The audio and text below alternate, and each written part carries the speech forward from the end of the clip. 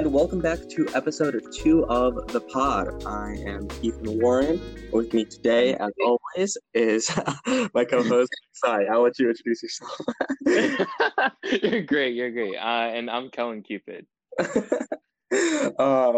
So today we've got a couple things for you guys. We have a interview with Grace and Lulu of Boston Pandas later today.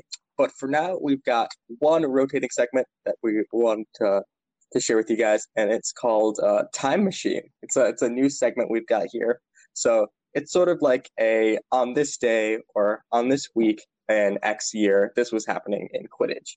Since Kellen's a bit of a youngster, I've got to give him a little bit of a history lesson in all of the old stuff in Quidditch. You know, the all-timer draft, boomer draft as we call it, or the broomer draft. Of a history lesson. Now we gotta go into all of this. How does that sound? All right. Yeah, let the record show that this is all Ethan's idea. So if you don't like this, please don't attack me. I literally typed this is a terrible idea, but please bear with me. All right, man.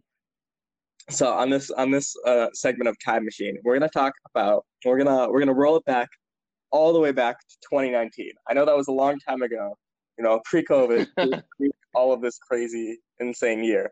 But we're going to roll it back to there. All right? So on this week, back then, we had Pan American Games. So the Pan Am Games were a really, really cool event that was put on, right? And it showcased a couple different teams. I believe it was Team Mexico, Team Canada East, Team Canada West, and Team USA. I believe those were the 4 that came. And if I'm missing anyone, I do apologize. But as I remember it, there was a lot of discourse during the run up to Pan American Games with people wanting us, as in Team USA, to send regional teams, right? You know, Canada was sending Canada East and Canada West, and a lot of people thought, oh, why are we sending Team USA here, right? Why don't we just send a bunch of regional teams? Because people thought, if Canada's going to split into 2, Team USA, either 1, won't have that much competition, or 2, they won't really get that much practice in, only having to play, 3 other teams. So people had this idea that we would bring in, regional teams, which I think that sort of got nixed because I think Team USA thought that this would be one of their only times to practice together, which is super fair. So they sent them instead of these regional teams. But I had this thought, right? Now that we have these USQ awards, where we highlighted the best players in club and college, why don't we make these regional teams, right? So we make these regional teams from, all the different regions and have a tournament. And so it's, a may the best region win type thing. What are your thoughts on that, Kellen? Yeah, I mean, so personally, I love this idea. I just think that it's great in terms of really just getting some regions who are not always in the limelight a little bit more respect. For example, I think that if we had a matchup between maybe the West and the Northeast, that'd be such an incredibly exciting matchup. So I'm really for just any type of interregional competition. That being said, though, I really do think that it would have been very, very interesting to see maybe if it was even split into 3 different chunks, a USA East, West, and Central, just to see a lot of Texas and Midwest teams or players going up against East Coast USA players or West Coast USA players that. Just I feel that would have been very entertaining. Yeah, I agree. Yeah, I think outside of nationals, we don't really get interregional competition, right? And I think that's something that people crave. We this semi off topic, but we just got our ELO history done for University of Rochester, and I was looking through teams that we've played, right?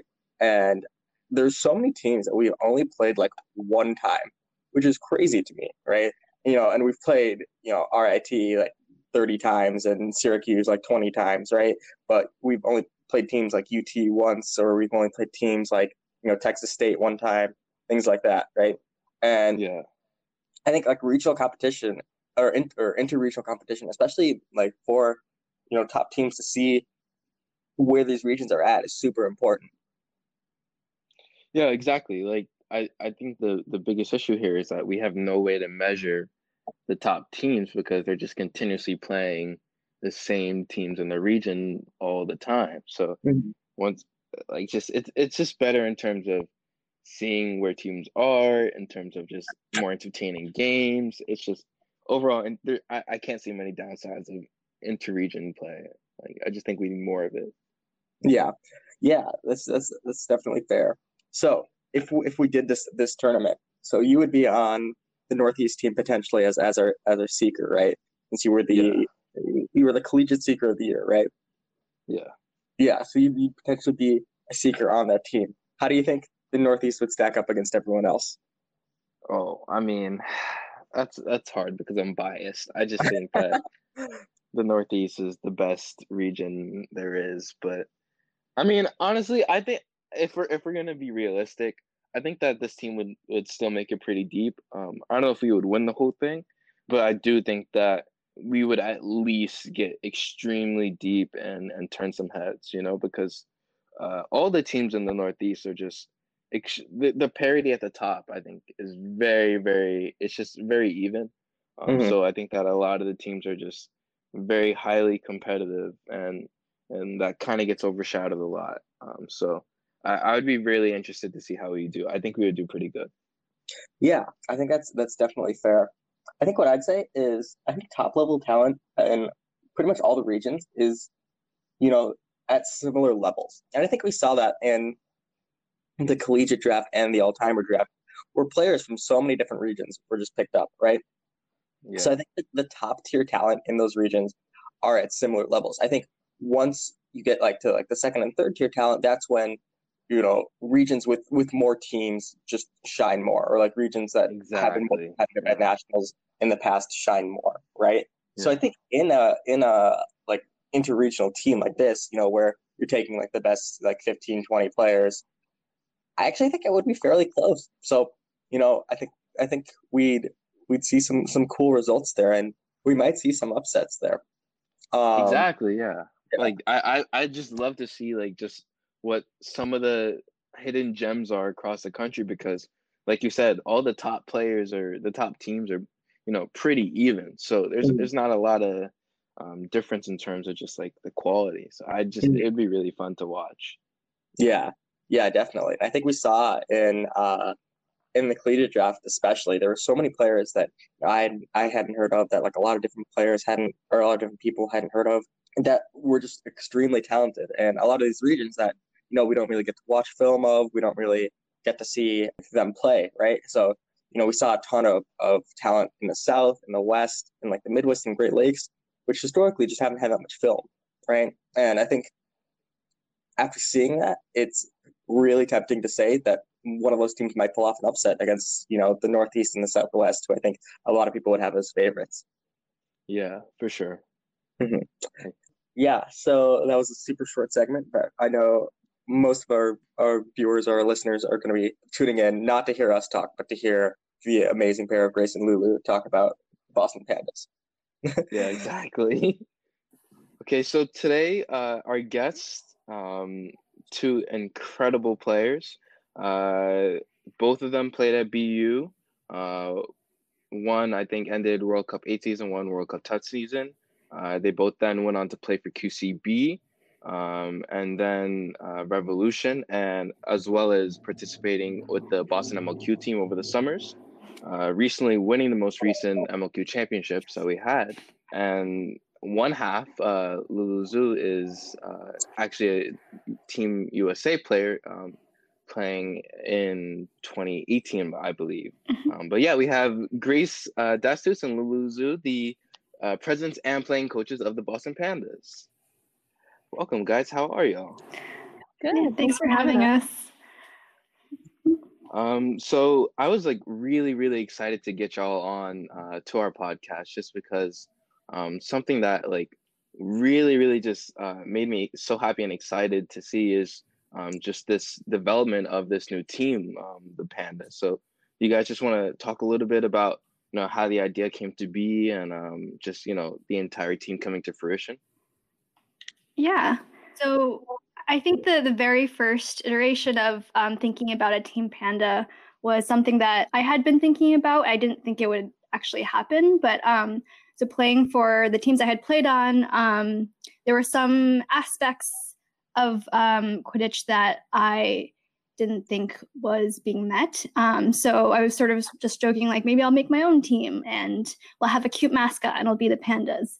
And I told a few people about this, including Grace. And Grace was very excited about the idea of us making our own team. So I think everyone can understand why people rally around Lulu. So, but I think it's important that Grace was excited, because when we started talking about like the two of us really making a team, we've had experiences in Quidditch that a lot of the past leaders of Boston Quidditch teams haven't had, and frustrations with aspects of Quidditch that they haven't experienced. So we started really thinking about like what kind of leadership we want to have, and like what we want to change with the sport. And then that kind of led to the 3 Max, which I guess Grace can keep talking about. Yeah, so in my Quidditch career, I've done all I can to avoid being part of leadership. I think that's clear in like my BU experience. But I think what made me really excited about being a leader on this team is what we stand for, right?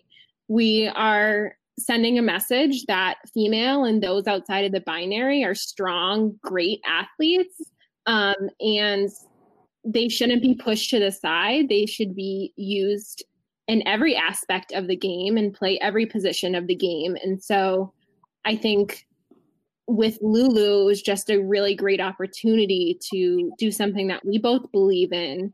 The Boston area has been so supportive, so excited about our team. So I think that's kind of where it came about. That's awesome. That's awesome. Yeah. So let's talk about like the 3 Max implementation, like into the rule book. So right now USQ has like a 4 Max rule during Stitch on Pitch, and then or pre-Stitch on Pitch during Secret Floor, and then during Stitch on Pitch it goes up to 5 Max, I believe. Whereas I think IQA, and Lulu can correct me on this if I'm wrong, it's 4 Max during Secret Floor, and then during Stitch on Pitch it's also 4 Max. Yes, exactly. Yeah. So what do you think is the progression of change that USQ needs to do, being the less progressive of the two leagues in that aspect? Do you think they should like immediately go to the 4 Max during Snitch on Pitch as like a first step, or where do you think they should go?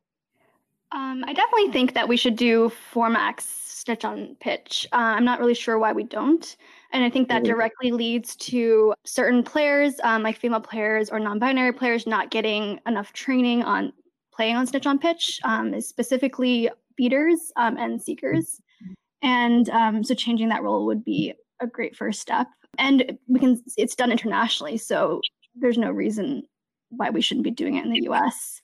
There has been a lot of discussion about whether we should be changing the rulebook for Secret Floor as well. And that's definitely a much more nuanced kind of question, because there's like the principle of it and then the reality of it. And Grace and I are from Boston, so we're very lucky to be in a place that has a very dense population of Quidditch players in a very small city, but it's not like that across the country. So I'm not sure if that would be feasible for other teams at the moment. Like, part of being Boston Pandas and part of doing this 3 Max is that while we are making a statement and playing the 3 Max, we also want to make a statement that we are competitive and we can win in high stakes scenario and high stakes games. And I think this was brought up in AQD, but why I'm hesitant on USQ making it a 3 Max rule right away was brought up, but I'm hesitant about it right away because I worry that we don't have enough female or those outside of the binary athletes to play that many minutes. It could lead to exhaustion. It could lead to burnout. And I think Boston's somewhat different in some areas, but we need to really, I keep thinking about Rachel Heald's comment about how we need to train and coach and do it in a different way to female and those outside of the binary athletes. And that needs to happen so that we have those athletes that are staying for a longer period of time, really invested in having worthwhile positions too. So I agree with Lulu that they should change it for snitch on pitch, but I'm wary about it automatically going to 3 max. By us doing 3 max, we want to change the narrative so that if teams are able to do it, then they should very seriously consider doing it. Previously, there are teams that are able to do it, and they do it in a context of when they're really like playing against a weaker team, and so they are kind of putting out I don't know if they consider a weaker lineup, but if you don't use it against a competitive team in an elimination situation, then you're kind of saying that you think it's a weaker lineup. And so by us doing, Sorry. Oh no, yeah. So by us doing 3 max, we are sticking to that. No matter like what situation it is, we're not switching out of it. Then it shows that we do think that we are putting the most competitive roster we think out on the field. Okay. Awesome. Just like a quick personal question. Do you think that, because you guys are talking about how you're hesitant on changing the USQ rules because teams might not be able to, field full rosters while running the 3 max set. Do you think that you'll see more change come sooner in the club scene because, rosters are a lot more established and usually a lot more balanced, especially at, near the top? Or do you think that there's going to be like an equal transition of like the quantity of teams throughout club and college? That's a great question. So I'm most familiar with the colleges in Boston. And so again, like our experiences in Boston might not translate to the rest of the country. I feel like there's like more diversity in college than in club. In club, there's just a lot less players. So I think the transition should happen in college first. Yeah, I almost want like this idea to be floated around, like everyone needs to start thinking about recruiting and maintaining female and non-binary players. Like, I think if I'm thinking about recruiting on a college campus, I feel like colleges are able to recruit more like fresh people instead of people who've been in the college game for a long time, have always told to go behind the hoops. Like, there may be some resentment for some players that have been told for so long that they're not valuable athletes on the field. Yeah. And I think like with recruitment, right, this would really incentivize teams, like college teams, to be better at recruiting female and non-binary players. And a lot of teams just don't really focus on that, right? They go for the big male athlete that they see first. And that's where they put all their effort into recruiting. And, I think changes like this would really help teams look at more players. Right. And I think that's a good first step, as you said. Also on like the college versus club thing, I think when like a lot of people think about club teams, they think about, the top 5 teams who have all of these players. But in reality, like almost everyone outside of them has like a 10-person roster, right? A 10 or a 12-person roster. Like even, Lone Star was a consensus top 10 team this year, and they routinely brought 10, 12 players there. And so I think it will be a lot harder to implement on the club scene than the college scene. Mm-hmm. Yeah, I remember, I don't know if I told you, Lulu, but I tried to recruit my sister. I didn't know that. Absolutely not. Like, I think college kids are a little bit more eager to try something new than like 27-year-olds.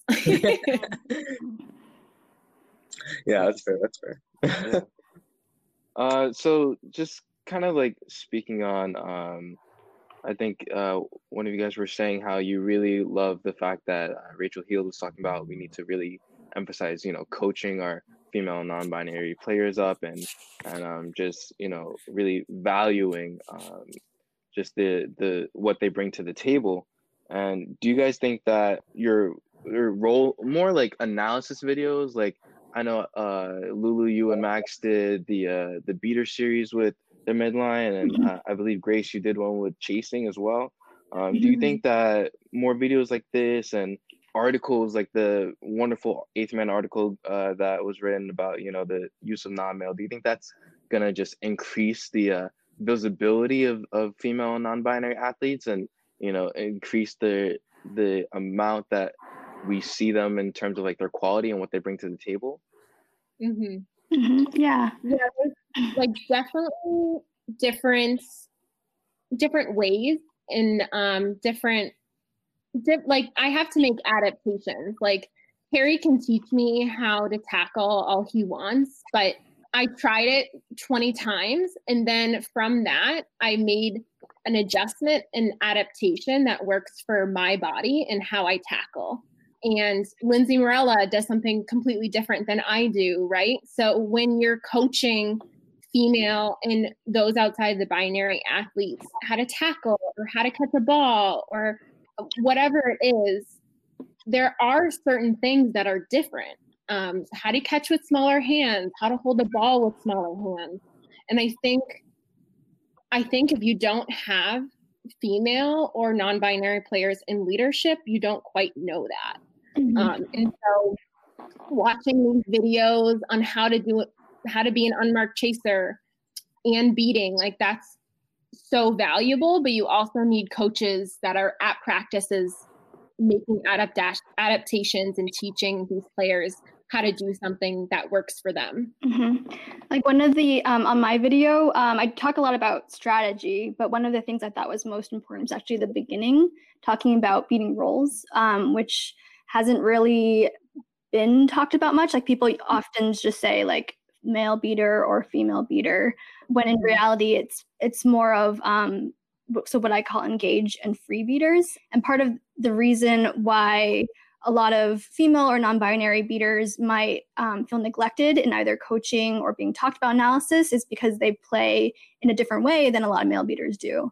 And when we were talking about how we were going to play our beater sets, so some of our male teammates were like, oh, we have to have all our female or non-binary beaters be able to duel like a male beater. So like really working on throwing, catching, blocking, things like that. And I definitely agree to that to an extent, but at a certain point there is a difference. Like I cannot throw as hard as Max or Mario. That's just how it is. So I have to adjust the way that I play.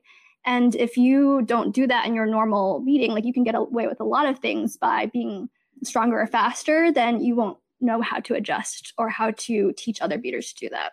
So that's why we are excited to have more women coaches and coaches that can explain those concepts. Yeah, it's almost like you are teaching the position. You're not teaching you fit in this role, right? Like, so the unmarked chaser versus the marked chaser. An unmarked chaser has different cuts, different timing, different strategy, and then a marked chaser has to do things differently, right? So coaches should focus on teaching the specific roles instead of this is how the female beater plays, or this is how the unmarked female chaser plays. Yeah, so I think that's really important. Especially, I think it's important to have players that play the position in non like traditional gender roles as like have been like defined in Quidditch, right? Because like seeing a player like Grace who doesn't just like play near hoops and plays all around the field, or a player like Lulu who doesn't like play the beater position back from their male chaser, but plays a free beater position and like roams all around the field. That's really important, especially in positions of leadership, just to show other players like, hey, like you can play the position this way and it's like super effective. Like you don't have to be put into this box. Which is why I think like Pandas is doing great stuff there. Yeah, I mean, and like also it does no one any good to handicap your team by not focusing on allowing your female non-binary players to reach their full potential. Like I know specifically for my team NYU, like our leadership right now is all female, which is almost all female, which is like incredible. And one of the things that I've like been talking to our playing coach about a lot is like really trying to get more of our female non-binary players to like ball handle more. Like Grace, I think you were talking about how the chaser position is very like defined for in terms of like gender roles, and I think we need to really expand on that. And same for beating. Like I'm actively, I like didn't even know about the beta terms going into like this whole quarantine. So I'm glad that like I'm being able to get educated, because now when I talk to my teammates, I can ask them, hey, like, what kind of role do you feel more comfortable in? What can we work on so that I can like help you be a better engaged beater, or I can, compliment you as a free beater, things like that. So That's awesome. Just yeah, I mean, I'm just saying, like, overall, I'm so glad that we have, people like y'all who are just not only great examples of being leaders for your team, but also just like helping to, push the education of, your experiences in playing Quidditch. Thank you. Yeah. So I guess one question I have for you guys is like, what do you want to see from the community in general to like help you guys with this, and to like help empower like female and non-binary players? I think we've had a lot of support from the community already. I haven't really seen any like negative discourse about our plan. One thing that I am worried about is that if we ever do play, if we lose, which I'm sure like all teams lose, but if we lose, I just don't want the idea to be like, oh, we only lost because we're playing 3 max, so I guess having supportive teammates and having like supportive players through the league would be very helpful for us, for especially our first season. Yeah. Okay, awesome. I would say for the bigger community, and having this being an eventual goal to play 3 max, actually learn the positions. What are the specific things that an unmarked chaser can do? That way, when you say, oh, like Lindsay Morel is a great chaser, right? Like you don't just say Lindsay Morel is a great chaser. You're saying Lindsay made this great cut at this time. And that's a really difficult thing to do. Like in the compliments towards females and those outside of the binary should be specific things that people can see. So it's not just, oh, I mentioned a girl in this comment, so I'm okay. Like, no, actually learn the position so that you can compliment and then teach other people this is what exactly she's doing that makes her dangerous. As in general, I think we like to, as a community, recycle the names of female players that are really good, and I think we need to recognize and be really good about talking about all people. Like the first time that you're named in bigger Quidditch of like as a good player is awesome, and I want college kids to get that. Maybe I shouldn't have said kids, but college students to get that.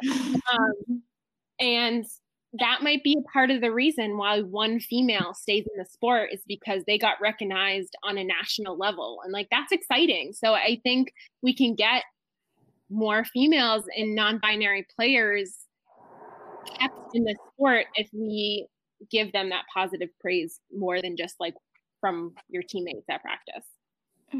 Yeah, I agree. That's an awesome point. Okay, so we can now move on to a couple of mailbag questions that we have from the community. Just just dig a little deeper into y'all's and y'all's lives. So Serena Montero wants to know, what's something that you're really proud of that you don't get to brag about or bring up often? And it could be Quidditch or non-Quidditch related. We don't really care too much here. Well, I think first thing, most importantly, is that Lulu's a doctor. Okay, that's none of that is true. I want to talk about something else. I'm not a doctor, first of all. I am a medical student, but will be a doctor. What I actually wanted to talk about for this question is sort of like the importance of representation. So I don't know if people know about like my time in college because I wasn't really that well known as a player in college, and I think I had a pretty unusual experience compared to a lot of the other like very successful beaters now, in that my like captains, I think, didn't really see a lot of potential in me as a player, and so I wasn't even actually on the like roster for my first 3 years. I was on like the reserve squad, which basically was like they would pick some of us for the main roster. But even my junior year, they were like, oh, you probably are not going to make it for regionals or nationals. And I think part of it was there weren't a lot of players that looked like me and honestly in like competitive sports in general, but also in Quidditch discourse. And I think that affected kind of the way that people saw me and affected the way that I saw myself because like I knew I was better than the opportunities that I was being given, but I'd never ever thought that I would ever get to where I am now. And like even now when you look at Team USA, like everyone on Team USA is like, you know, majestic, like statuesque, like beautiful people. And like I feel like standing next to them, I'm like I look like a child, you know. But you know what? It didn't matter. Like even World Cup, like day 2, I was starting beater pair of the best team in the world. And like if there's anything I want like younger players to take away from that is that if like I can do it, then they can too. And it's not something that is only for people that fit the archetype of what a good Quidditch athlete is. Awesome. That was an amazing answer. Yeah, that was incredible. Oh my goodness. Yeah, Grace, you gotta keep up with that one. Oh no, that was. Grace has done a lot for the community. I mean, I don't want to make you follow that up, so I can ask you kind of like a different kind of question. That was a great friend. Yeah. So then, Grace, what how is it trying to balance like just work or school life? I don't know if you're still in school or you know, like helping out coaching college teams and then also playing competitive Quidditch. I mean, of course, pre the virus and all that. Right. So I am a teacher. I teach 4th grade.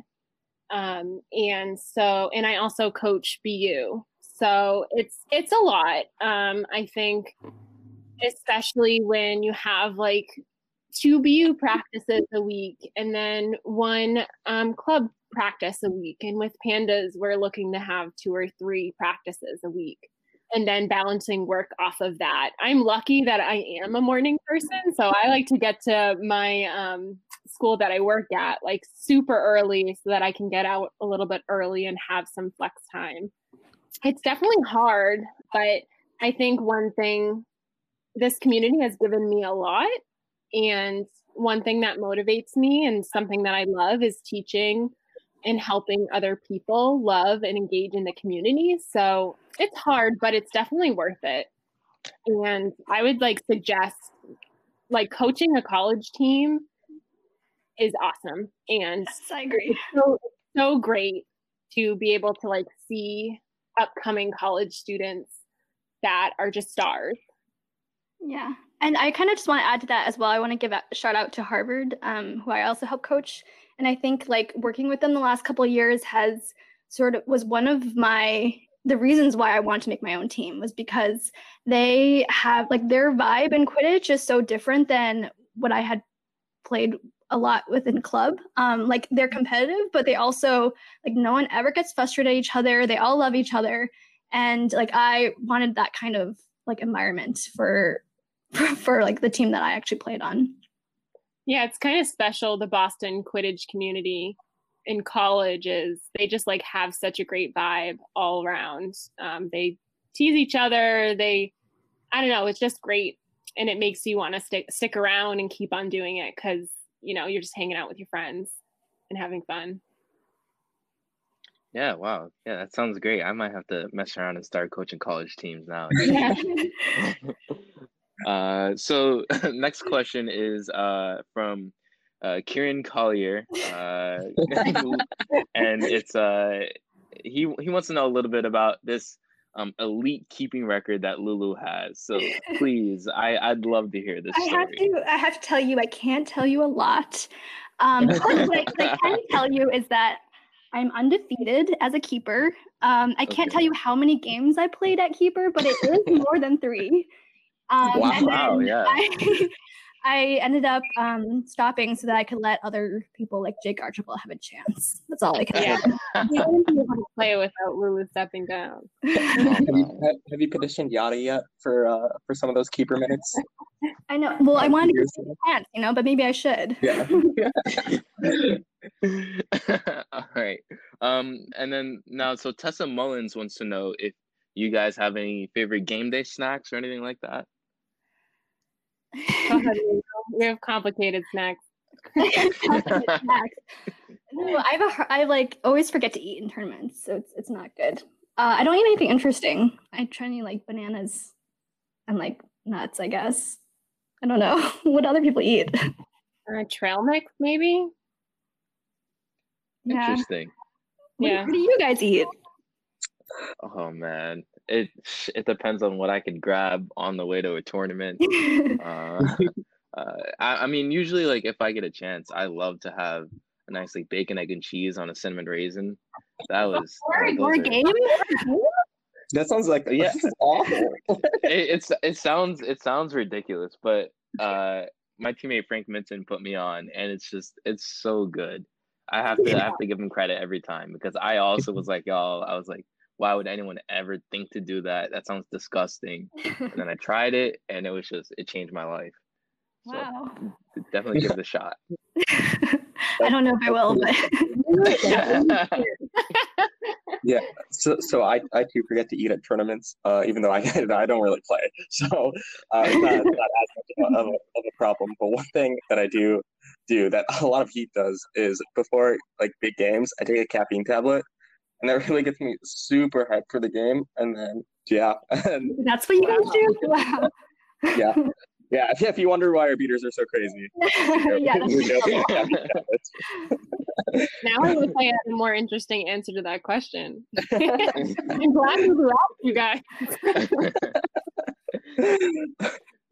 All right. Just last question. This one is from Sean Maloney. And what made you guys pick Pandas as a team name? Was it just like the cuteness factor, I think Lulu said earlier, but like you guys want to go into that a little more? Why? Yeah. What? I think the only response is, why would someone even ask that? I think it's pretty. Why is this even a question? Why isn't everyone pandas? All right, yeah, I could. That was like one of my non-negotiables. I was like, no, our team is pandas. Yeah, I do want to say, so I had originally come up with pandas as like a joke name, and then afterwards when we were really seriously discussing our team, I was like, I mean, I'm open to changing it, and then Grace is like, no, we are keeping pandas. And I'm glad that she stuck with that. Yeah, I love the commitment. It's definitely a very powerful name, so I like that. We did add Boston to it, so right, you couldn't just beat Boston. Yeah. Okay, do we have one more question, or is that it? Oh, actually, wait, we do have one more. I'm sorry, I almost missed this last one. This one's from Christian Barnes, and he wants to know if you drafted a 3-max set for party games, excluding yourselves, who would you guys pick and why? Is party games like? What are party games? All right, so I'm assuming.